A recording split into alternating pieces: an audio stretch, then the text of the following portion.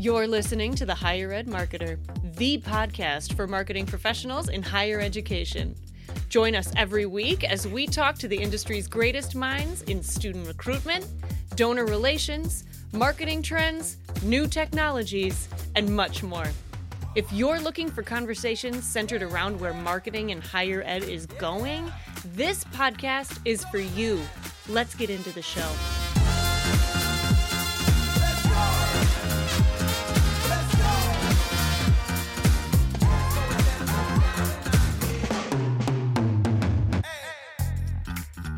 Welcome to the Higher Ed Marketer Podcast. I'm Troy Singer. And I'm Bart Taylor.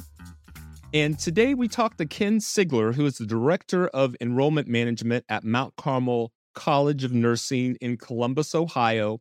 And I think we're going to name this, Bart, Higher Education Exposed, Challenging Misconceptions and Unveiling Opportunities. And from our very first conversation with Ken, we knew that he would be an excellent person for us to have a conversation like this with. Yeah, I love the conversation, and it reminds me, I just did another presentation for an upcoming event, and the idea of myths and truths, the idea of understanding and being able to communicate, there's a lot of misunderstandings out there about higher education, and we get into it. Ken does a great job of unpacking those, but then we also need to kind of have on the other side, how are we going to then challenge those misconceptions? How are we going to present those truths out there? And so Ken does a great job of kind of walking through that with us, and his vast knowledge of experience, not only in the big chair of higher education, but also on the consulting side as well. So he brings a rich knowledge to that. And I think it's going to be one of those episodes that I think is going to be valuable. And when we have valuable episodes like this, it's always important for us to encourage you to leave a review or hit the stars on the podcast ratings, because that's helps us get the show discovered by other professionals in higher education, which at the end of the day, that's our goal, is to really level up everybody's game. And so hopefully you can help us by doing those simple things. Thank you, Bart. Here's our conversation with Ken Sigler. Ken, as you probably know, we love kicking off our episodes by asking our guests to share something that they've learned recently that they would think fell into the fun or interesting category for our listeners. So you are up. Do you have anything that you can share? All right. What I'll share, I was at the Biltmore House in Asheville, North Carolina a few weeks ago. Used to reside there and have been to the Biltmore House many times. And I always pick up something new when you tour the home. And so a couple of the stats that really stuck out to me that are kind of hard to visualize. So this place was built in the late 1800s, and there's 22 homes on the property there, but the house itself, the estate itself, the foundation is 29 feet deep. I mean, wow. Can you imagine having a basement 29 feet deep? And the width of the walls around the foundation are 14 feet thick. So, I mean, just an absolute, they obviously they put in a railroad to bring in the supplies to actually build the house. Nice little summer chateau for the Vanderbilts. So just really always fascinates me to learn some things and what they were able to do so long ago. That's incredible. Everyone, you're talking to Ken Sigler, and he is the Director of Enrollment Management at Mount Carmel College of Nursing. Now, that's what he's best known for right now, but the reason why we wanted to have a conversation with him is because of his background. He, I believe, started on a campus, then went to the consulting world, went back to campus with a little sprinkle of consulting still in the midst. So if you would, Ken, to help set up our conversation, hopefully that was accurate. If you can just give everyone a little bit about your background. Yeah. So I often tell people that when I graduated as an undergraduate, I never really left college. So I've been working in higher ed since I was an undergrad myself. And I also like to mention that my marriage survived the first 5 years of living in an all-male residence home. That was a note to self that I think she might be a keeper, because she stuck around with all all the craziness that entailed. But I kind of worked my way through admissions and enrollment, having started on the student life side, and just really resonated with and sort of really gained a heart for and a passion for the value of higher education, and specifically for those first generation students in particular. And so really tried to focus my work as I got into enrollment around that particular group. So I've served in a number of different enrollment capacities, both at large state universities and at small private colleges. As you mentioned, went to the other side for a little bit and did some consulting, which really was a fantastic experience because it gave me a glimpse inside of institutions all over the country and how they do this similar work. So that I've met some amazing people during that time, but just felt the pull to get back and get back to a place where I'm engaging with students on a day-to-day basis. And so that's where I end up. I've always tried to also keep a foot in the door with teaching. And so I teach an online course, and then a lot of times have taught like a freshman seminar course, things of that nature. I love to be able to engage with students at that level as well. So Great. Thank you, Ken. And because of that background and what you bring as far as wonderful conversation and expertise, which our listeners are going to witness here in a few minutes, you agreed to come onto the podcast and have a fun and sometimes challenging conversation around challenging misconceptions and unveiling opportunities currently within higher ed. And if you are ready, I'm going to take you into the challenging part of our conversation in regards to the myths and the misconceptions around higher ed right now, especially around young people that are juniors and seniors. So if you would, from your perspective, shed some light on the myth of selective college admissions and how it's currently shaping family perceptions about higher ed and the opportunities for some of the first-time or first-generation students that you are very fond of and that you work on the behalf of. yeah, so I appreciate that. This is definitely a topic that interests me quite a bit. I work with a lot of students and families in my capacity here at the college, but also in my consulting and college planning that I do as well. And the level of stress and anxiety surrounding the college search and the college application process seems to be at an all-time high. And I think if you follow news stories and you follow what's happening in social media and some of the messaging that's surrounding this topic, you can understand why. Because basically, if you're a senior and you haven't already applied by November 1st, you might as well not even worry about going to college because it's just not an option for you anymore because you miss the early action or the early deadlines. And so, you're done.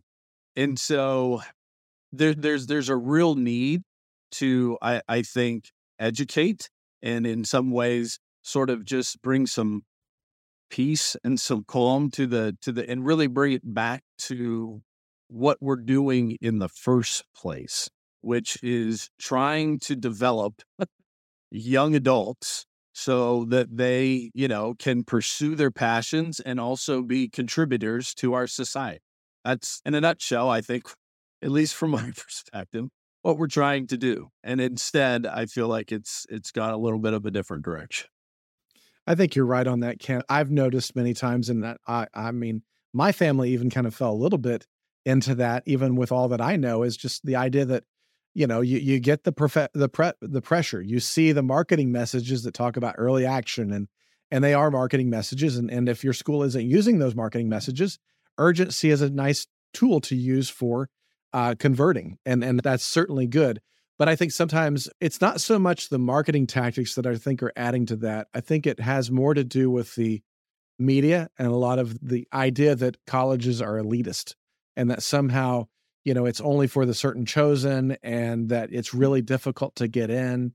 Whereas I think a lot of schools that are listening to this is saying, boy, we're not being elitist. We would love to have you come to our school to boost our enrollment for the fall. And so I think that I think you're right on, you're spot on to that. And I think that some of that has to do with really being able to understand what your school's mission is, and then finding the students that are going to be best served by your mission, that is that good mission fit. How do you kind of see that in what you've experienced along the way, Ken?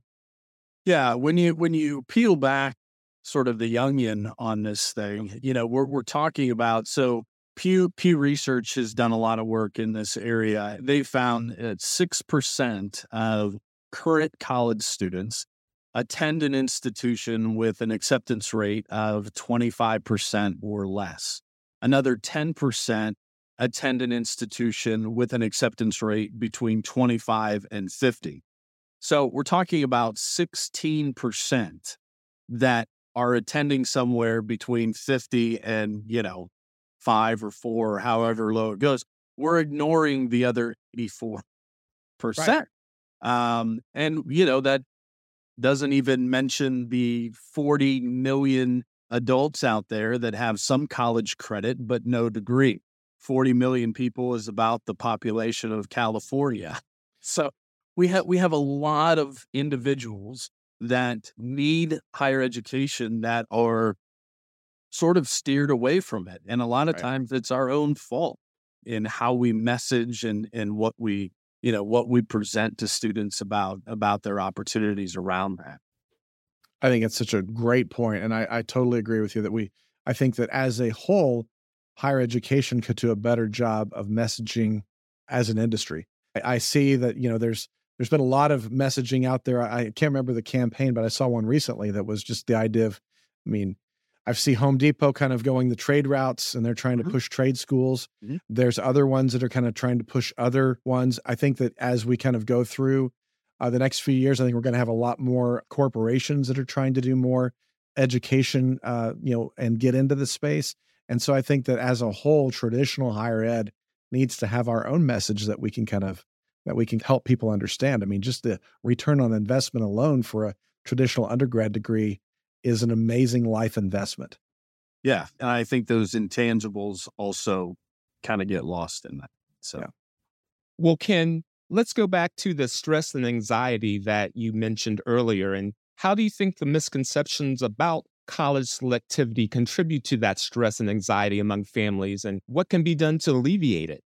yeah. So I think part of it is coming together and collaborating in higher ed, and just sort of in some senses having a louder voice and helping more students, reaching more students with the messaging that this is attainable, and you don't necessarily have to go through the early action or early decision opportunity, and that there are, I found this a lot when I was consulting. There were so many really solid institutions that provided quality education that needed students, and they were fully accepting applications, and still had scholarships available in June.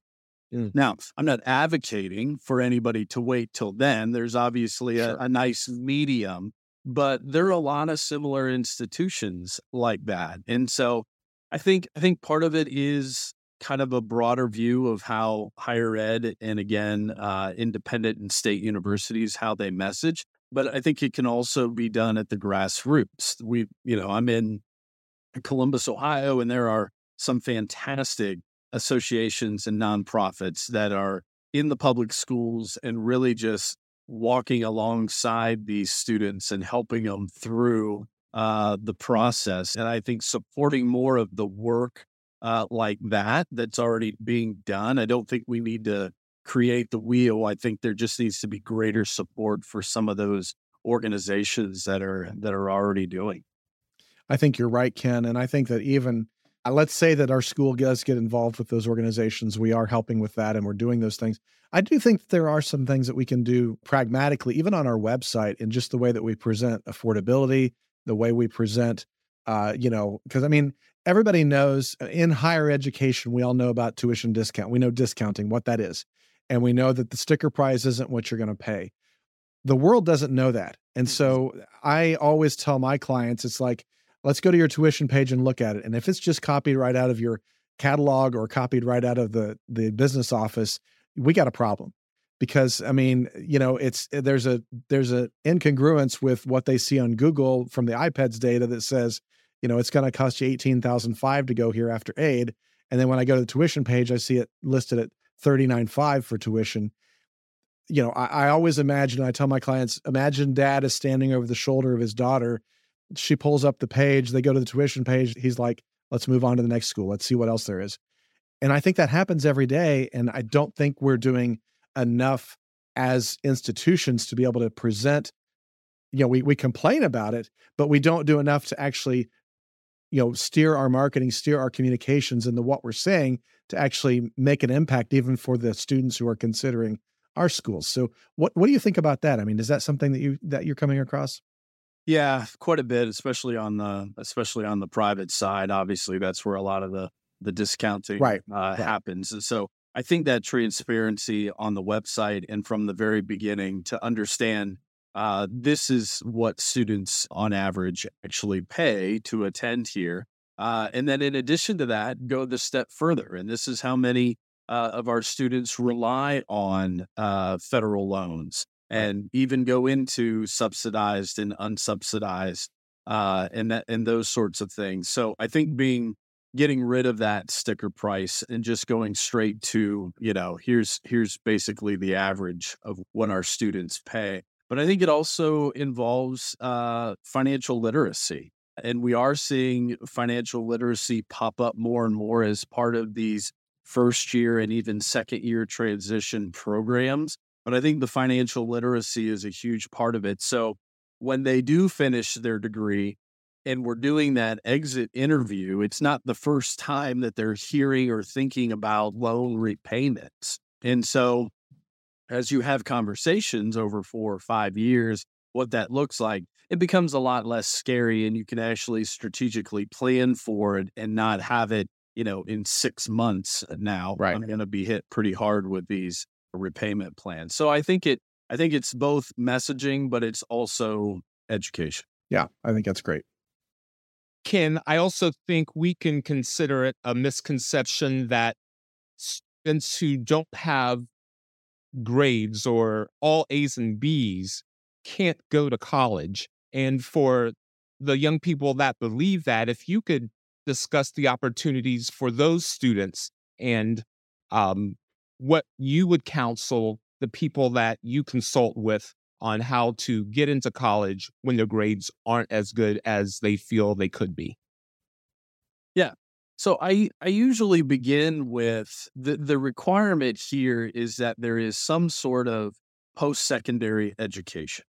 You're going to need education and training beyond high school, regardless of what you're getting into. Right. So we kind of start there, so they don't feel like I'm already locked into this sort of traditional 4-year on campus sort of path. And then once we establish that, there are a lot of different opportunities for students to get into, from different technical colleges to community colleges to apprenticeships. But there's also a lot of 4-year institutions that have, not as selective admissions. I've had some really good experience with some regional campuses for larger state universities. Typically, if it's part of a land grant, even though the main campus could be very selective, typically open admissions is the criteria for the regional campuses, which for those in the audience that might not be familiar, if you've got a high school diploma, you're able to enroll there. And so I think there's a lot more opportunities like that kind of allow students to sort of get their feet wet, because it's also difficult for a student to kind of understand what this whole college going thing is going to be like. And regardless of whether you're the valedictorian or whether you're pulling in a 2.6, time management is going to be probably one of your biggest challenges. So really talking through students from that perspective as well to help them understand just on a day-to-day basis, you can do this. And there is a fit that I believe for every different type of student. We have that many different types of institutions. And so it's really just helping them find the best fit and trying to sort of just ignore some of that noise about rankings and all the early deadlines and things of that nature if that's not where they fit. Yeah, and I think again that goes back to the messaging that we can do as higher ed marketers is that to understand that there's a lot of different personas that we're presenting our information to from a messaging standpoint, and certain parts of the website might have slightly different messaging along those lines to be able to say, hey, let's talk about this. And so I think that's important for all of us to understand that and understand our audience well enough to be able to say, hey, we are a good fit for these types of students. We are a good fit we have programs in place that will help them with this, and to be able to really message that and communicate that well. Ken, another reason why we wanted to have you on the podcast is because of the way that you speak eloquently to the benefits of higher education beyond the degree. So if you could, for our audience, in what ways do you think higher education contributes to either personal or the overall development growth beyond the academic learning, and how can we do a better job of marketing that as higher ed overall? Well, we have a difficult time marketing it, I think, Troy, because we don't have a sense that it's valued anymore. And so we sort of shy away from those things. But one of the things that I think is probably valued as much or more than anything that you get from a 4-year degree is that opportunity to learn and to grow within just having civil discourse. And I don't, it doesn't really matter what side of the fence you're on. I think we can all agree that additional civil discourse, especially in our country, would be a fantastic add-on because Yes. we really have the challenge. So, the richness of a college campus that comes with the diversity and the different thoughts and the different ideologies and the different worldviews is a fantastic learning environment that's completely in addition to what's happening in the classroom. And a lot of it does happen outside of the classroom. And there's so much value to that, including the engagement of faculty outside of the classroom and getting to understand and get to know some of your faculty as well. So we just, for whatever reason, we just really shy away from that. And again, it's because we want to be able to put a dollar figure on this ROI, that Right. this degree that costs me this amount of money is going to result in this job that's going to pay me this much. And so we get away from some of the things that we can't specifically put a price tag on. But in some ways, I would say the critical learning and the civil discourse and some of those things are in some ways priceless, right? And that the reason we don't have a price tag on them is because their value is so great. We're not able to do that. Yeah. I think you bring up a really good point, Ken, because I had a chance to speak at a faculty session at my alma mater a couple weeks ago. It was a second semester faculty session. And I was speaking on artificial intelligence, surprise, Troy. And one thing, because that is a passion of mine. But one of the things that I communicated with them is that one of the skills that I learned at Anderson University that I am so grateful for was learning how to learn.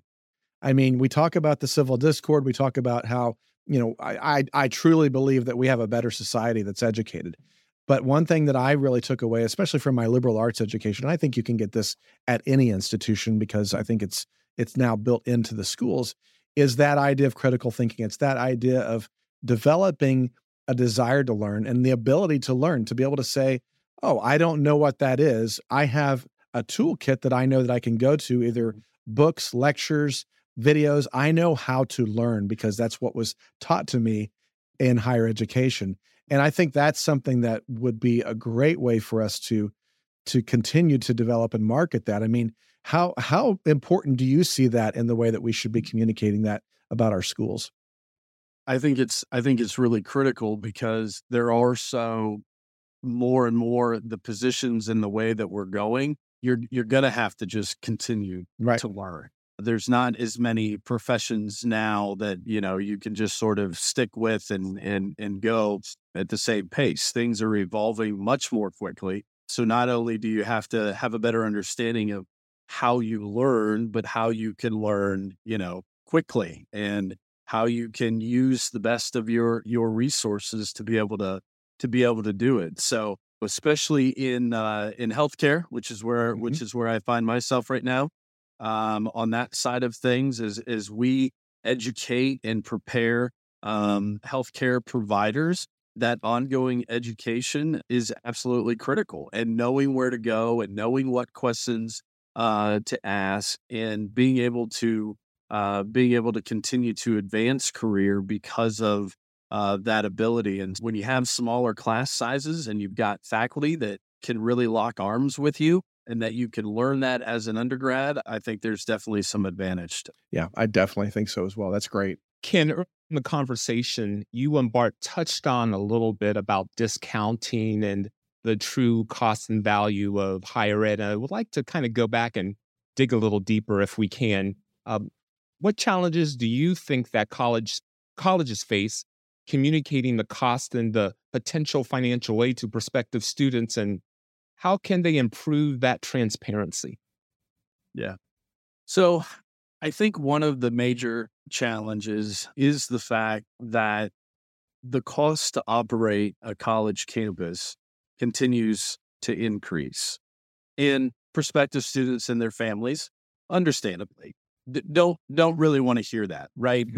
We don't want to hear that Amazon is having issues shipping goods, and so they're going to have to purchase X amount more. Like, we don't really care about that. We just want our product to show up at the door when we ordered it.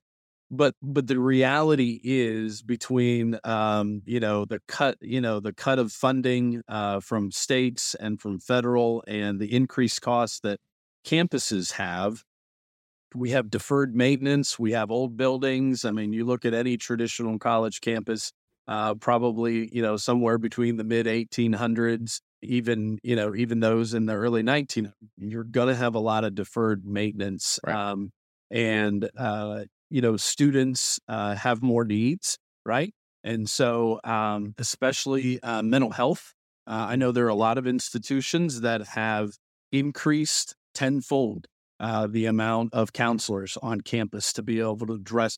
Well, that's an additional cost. I mean, that's a really heavy, and it's not coming at additional enrollment. It's taking care of the students that you already have. And I think that just gets overlooked. And so I think if there's a way that higher ed could kind of package those costs in a way that our parents and families, call them consumers, could understand, I think that would be helpful. I think it is very difficult to try and be transparent in that they sort of understand what your day-to-day expenses are to operate a college. I think what could be beneficial is, here's the percentage of our operating budget that we spend on teaching, for instance, right? So we don't have to go so far down the rabbit hole that we're, talking about faculty salaries, but between academic resources and academic success and support systems and teaching on the, here's kind of that portion that we spend. And I think something around that would help families and parents at least know, okay, the money that we are giving is going to, in their minds, the right thing. Yeah, I mean, higher education is an industry that is capital intensive and overhead intensive. I mean, no matter how you slice it. And so I agree with you, Ken. I think that there needs to be some literacy. But I think that the bigger thing is, as we talk about from a marketing standpoint, is again going back to that messaging of value. We have to, I mean, outcomes are important. And I think that's what a lot of our prospective students and families, and as you've mentioned, the consumers, they want to understand, what's that ROI for my investment. But I think we've got to broaden that conversation of what the ROI is beyond just that salary of the starting, your starting career salary, to the lifetime benefit. I was talking to somebody earlier today, one of my clients, and he picked up something from my blog where we had talked about the idea that if you had an opportunity, and I could tell you that, if you buy this lottery ticket, I can guarantee you that you're going to make, $1 million, and the lottery ticket cost you $25,000 or whatever the cost of a 4-year education is, because statistics now show us that anybody who goes through higher education will earn an additional $1 million in lifetime salary. And so, being able to creatively, I mean, the way I just did it, do not use that. But I mean, being able to kind of communicate that in our marketing, that this is a lifetime return on your investment. It's not just that first salary that we're talking about. I mean, I look back and, I've been telling my kids what my first salary was in 1992, and they're like, what?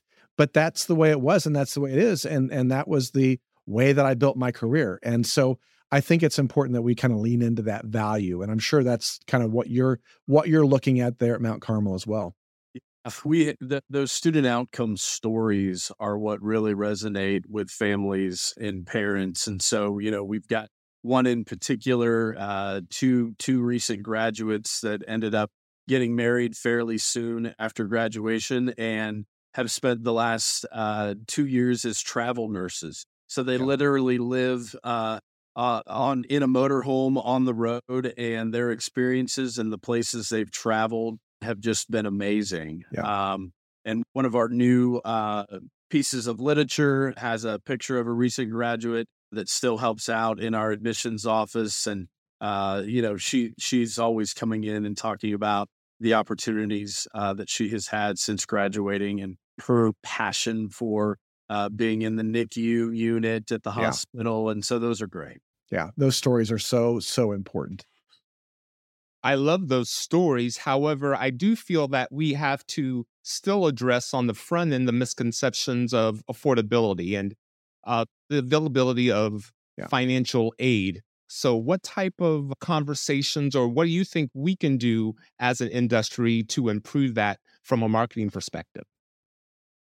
Well, I think having the conversations earlier rather than later, I think having them all the way through high school. I don't think we need to wait until a student is accepted to start talking to them about financial aid. So I think that early conversation is really helpful. I think there's also a lot of, for lack of better words, I think there's a lot of hidden money out there. And we talk a lot about the external scholarships that are available through a number of different local and regional foundations.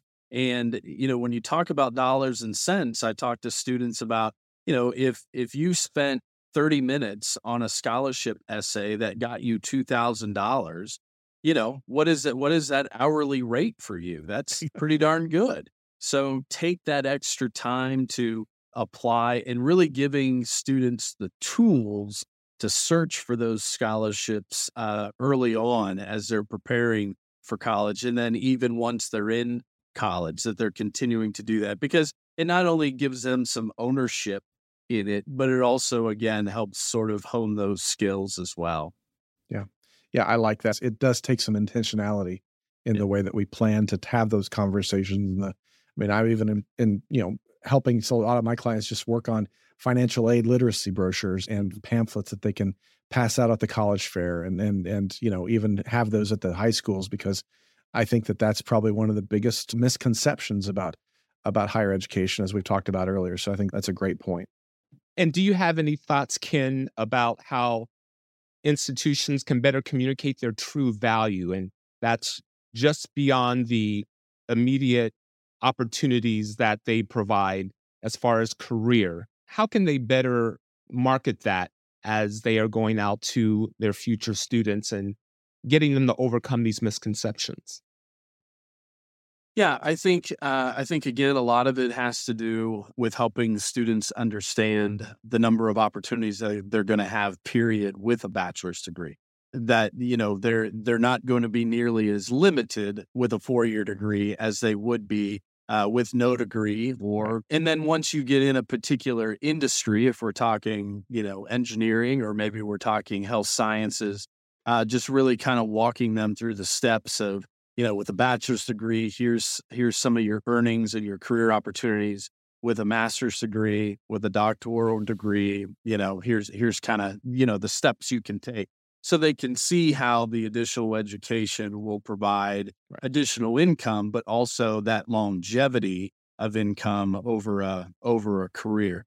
So I think it's kind of combining that with a lot of the outcomes that students have with the recent graduates, and finding a way to really engage those, especially young alum, with their current students. I think we see alum sort of come back to the table, after 20 plus years of being out in the workforce. And I think a lot of institutions are really trying to make a concerted effort to get those young alum, the 0 to 10 years alum, engaged early on with the current college students to really help them make that connection and begin that networking.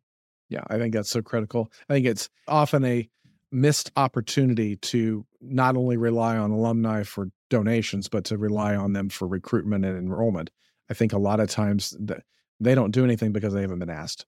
And so I think that, again, it goes back to or they think intentionality. that the only thing the institution wants is money, is a donation. Exactly. Whereas, how valuable would that mentorship be with a current college student? Yeah, missed perfect. opportunities. Exactly. Ken, as we bring our conversation to a close, I want to thank you for your graciousness and patience. I realize that this probably came across as an interrogation, but in our initial conversation, you had said so many dynamic things that we wanted to make sure we brought back to the episode for everyone to hear. And so even though I just kind of apologize for interrogating you, I have one more question. Sure. And Of course. and that question is, and we ask it of all of our guests at the end of our interview with them, if there was a piece of advice that you could offer that someone listening could immediately implement that would move the needle for them and their institution in regard to our conversation today, what would that piece of advice be? Good question. I think that we still make too many assumptions and move forward with those assumptions. And so it may sound simplistic, but I think we need to continue to do a better job of listening. And so if you can find an opportunity to better listen to a group of stakeholders, I think that would be the way to go. So if that group of stakeholders are recent alum, if it's current students, if it's students that you admitted that decided to go elsewhere, really putting together some sort of opportunity to engage with those groups and just listen and just gather information rather than moving forward and feeling like we know what they want or what they expect. Right. I think that can go a long way. And I'm not saying that from somebody that does it well. It's a good reminder for me too, just to do a better job of listening and allowing students to share those stories. That's great. Love that. Thank you. Thank you very much, Ken. Ken Sigler, Director of Enrollment Management at the Carmel College of Nursing. And Ken, can you give us the best way someone could reach you if they would like to do so? Yeah, email, probably best. I can be reached at K Sigler, S as in Sam, IGLER, at mccn.edu or at siglerken@gmail.com. Thank you very much, Ken. Very much enjoyed the conversation and very happy with the content that you were able to share. Thank you. I appreciate you having me on. This was fun. Very good. Bart, do you have any final thoughts? I do. I really appreciate Ken being on the show. We brought a lot of wealth of wisdom and ideas. A couple of things that I just wanted to point out. We talked a lot about kind of the intentionality. In a lot of ways, we talked about, being intentional about the way we're communicating things, about the way they're presenting affordability, about value, about even down to the details of how we present our tuition pages. But I also think that intentionality that Ken talked about at the very end about being intentional in listening.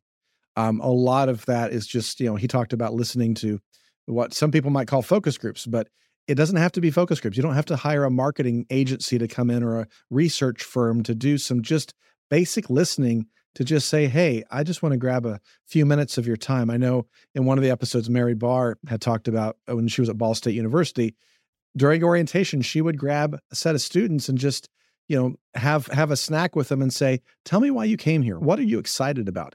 And that's just a really valuable way to kind of, whether it's your young alumni, whether it's, during homecoming, whatever it might be, that's going to give you a lot of insight if you can just ask some pointed questions and listen.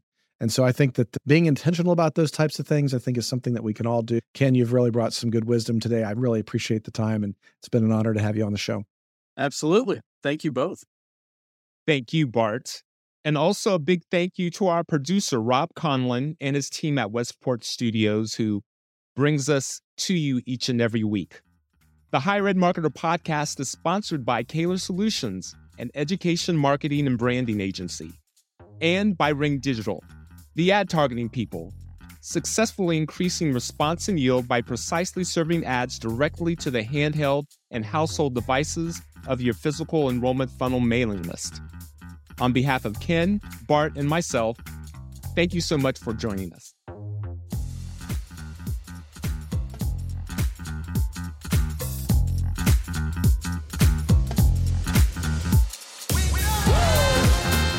You've been listening to The Higher Ed Marketer. To ensure that you never miss an episode, subscribe to the show in your favorite podcast player.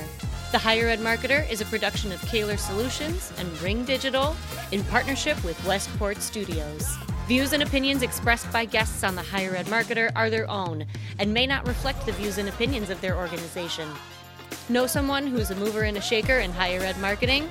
Visit www.higheredmarketerpodcast.com and click on our Contact Us page. We'd love to have you tell us about them. Until next time.